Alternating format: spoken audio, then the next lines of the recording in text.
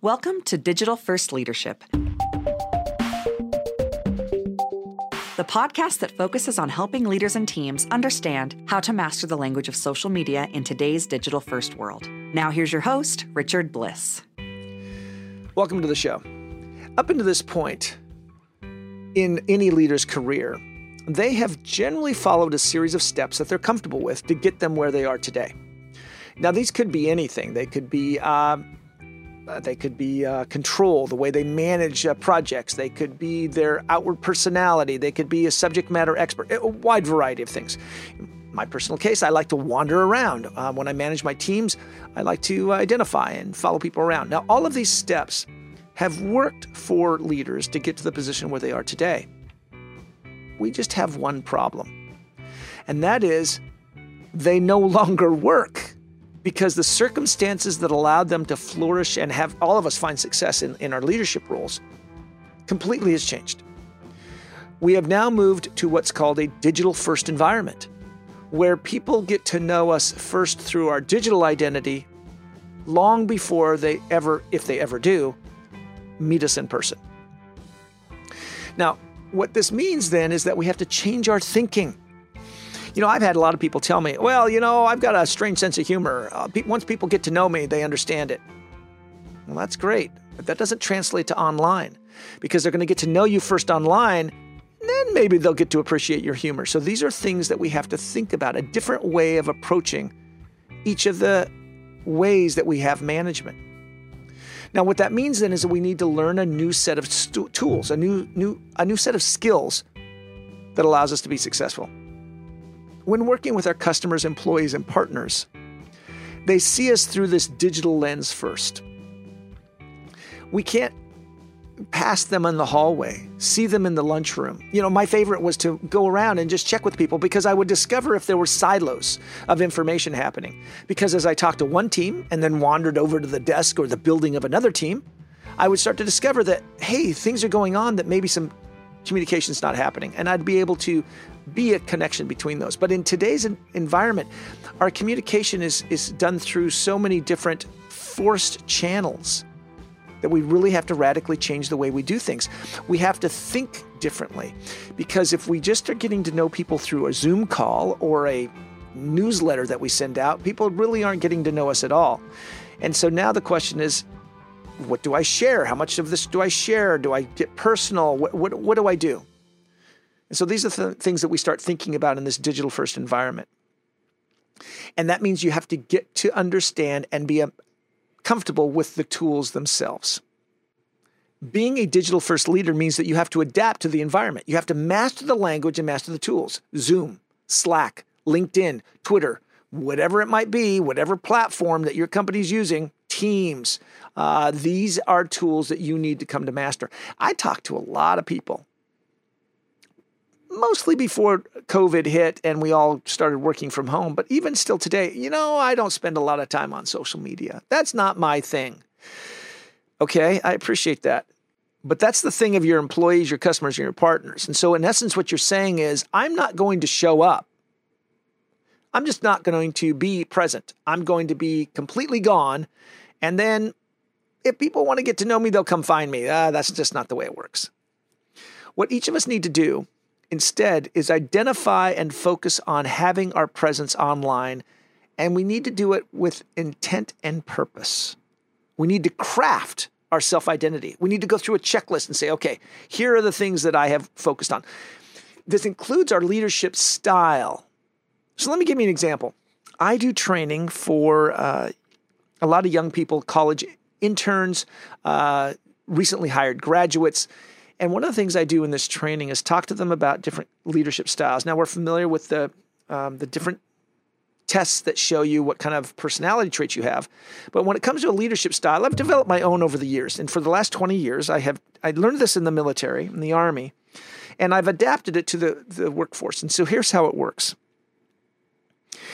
I use 3 types of leaders based on a concept of an animal totem, if you wanted to look at it like that. And these 3 animals are lions, owls, and St. Bernards.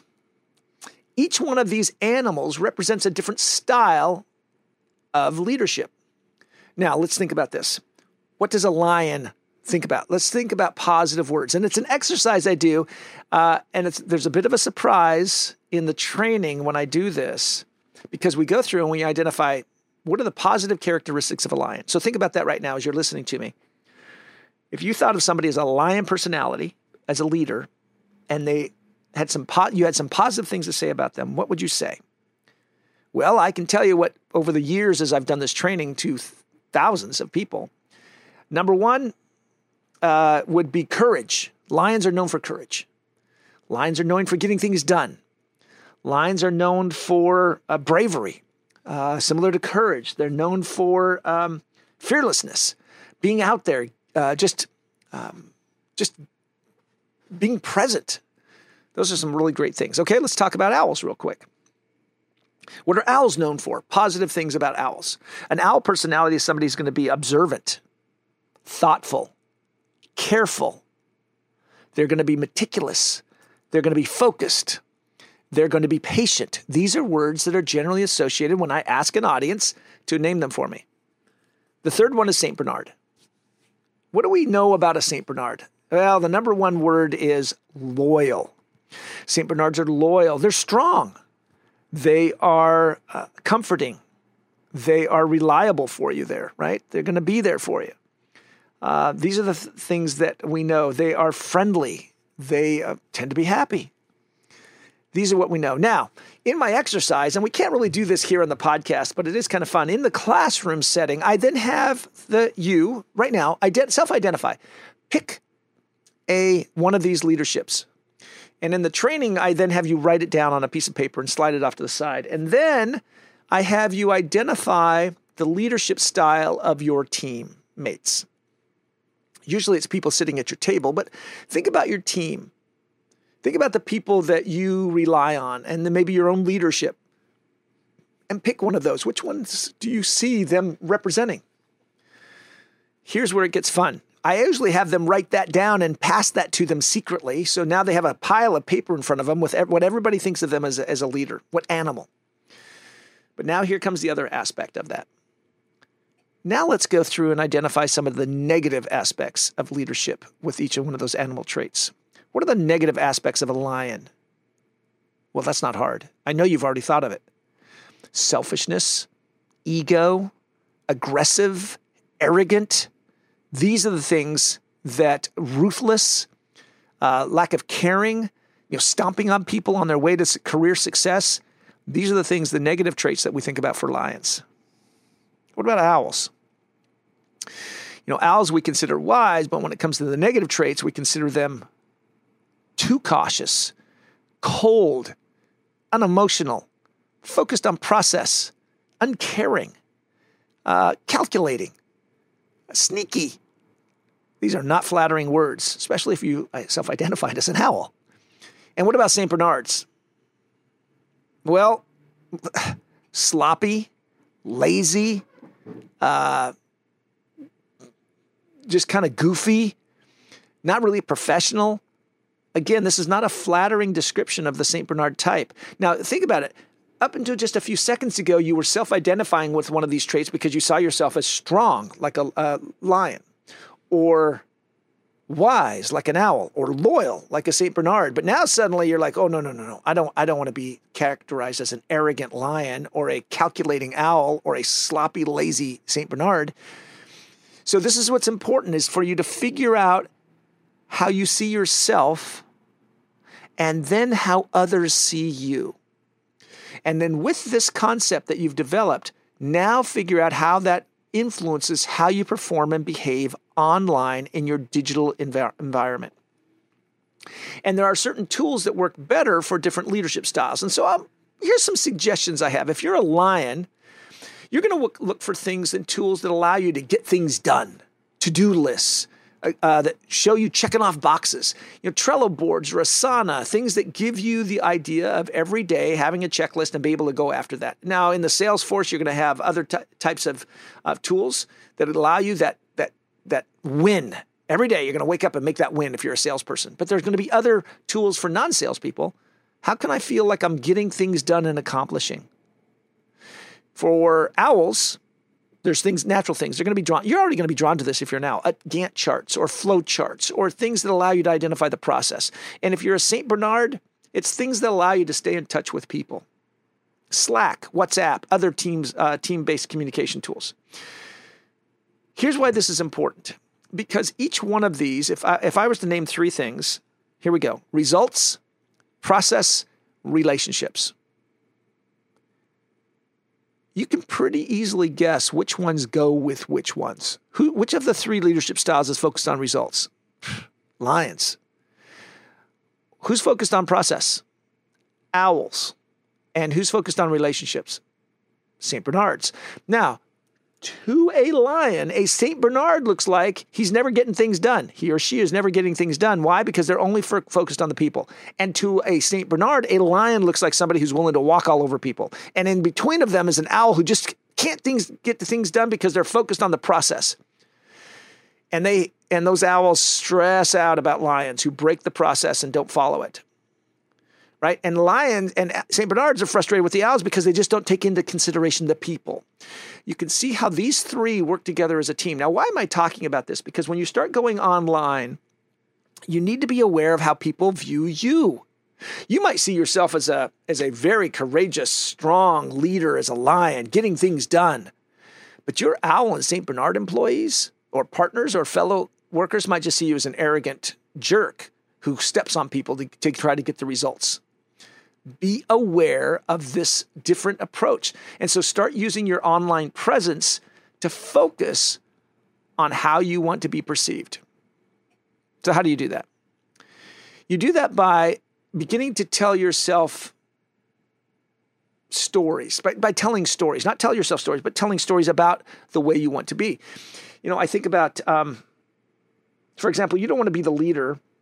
I've worked extensively in the legal industry, and I've worked with a lot of law firms. And over the years, in the early years, I worked with law firms where the senior partners were really proud of the fact, this is a while back, they didn't have a phone on their desk.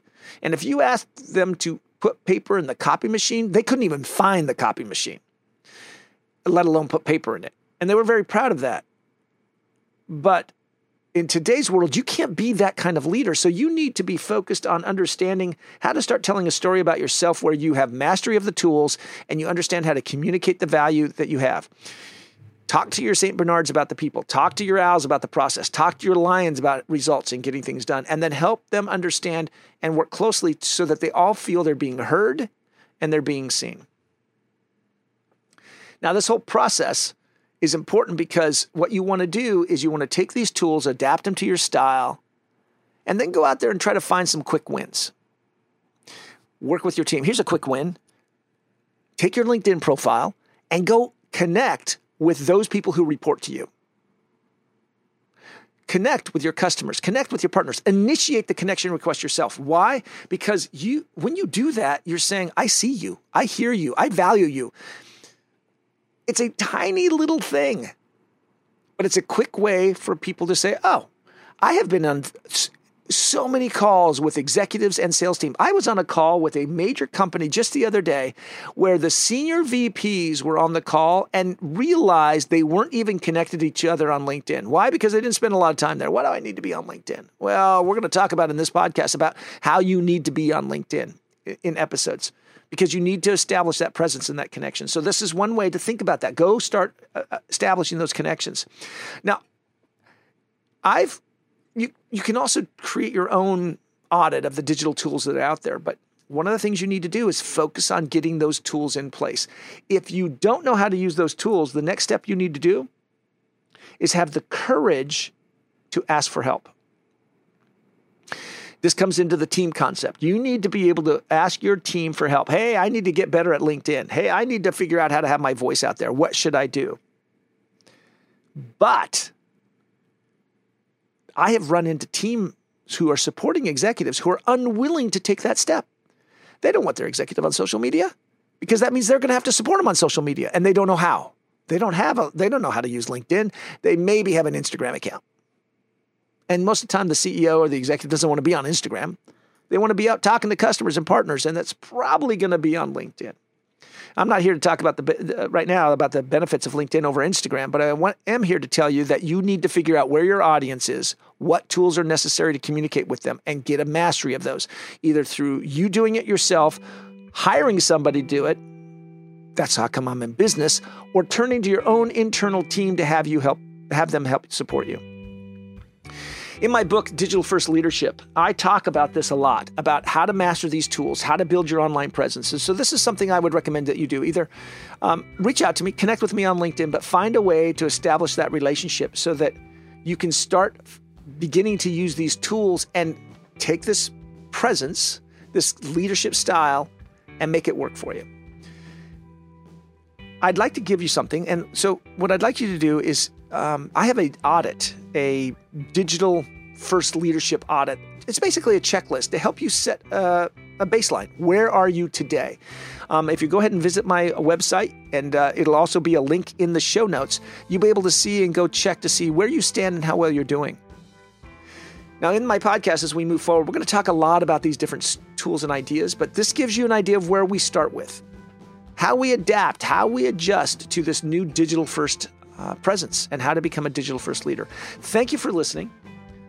I'm looking forward to our conversation this season as we begin to talk about a wide range of topics, and I invite guests on that are going to, I think it'll be interesting to you about how these topics impact their business and the insights that they bring. Thanks for listening. Take care. You've been listening to Digital First Leadership, the podcast where you learn to leverage and build your expertise on digital platforms. For more valuable tips on mastering the language of social media, subscribe to our newsletter at blisspointconsult.com. If you'd like to stay in touch, feel free to add Richard on LinkedIn and join the conversation.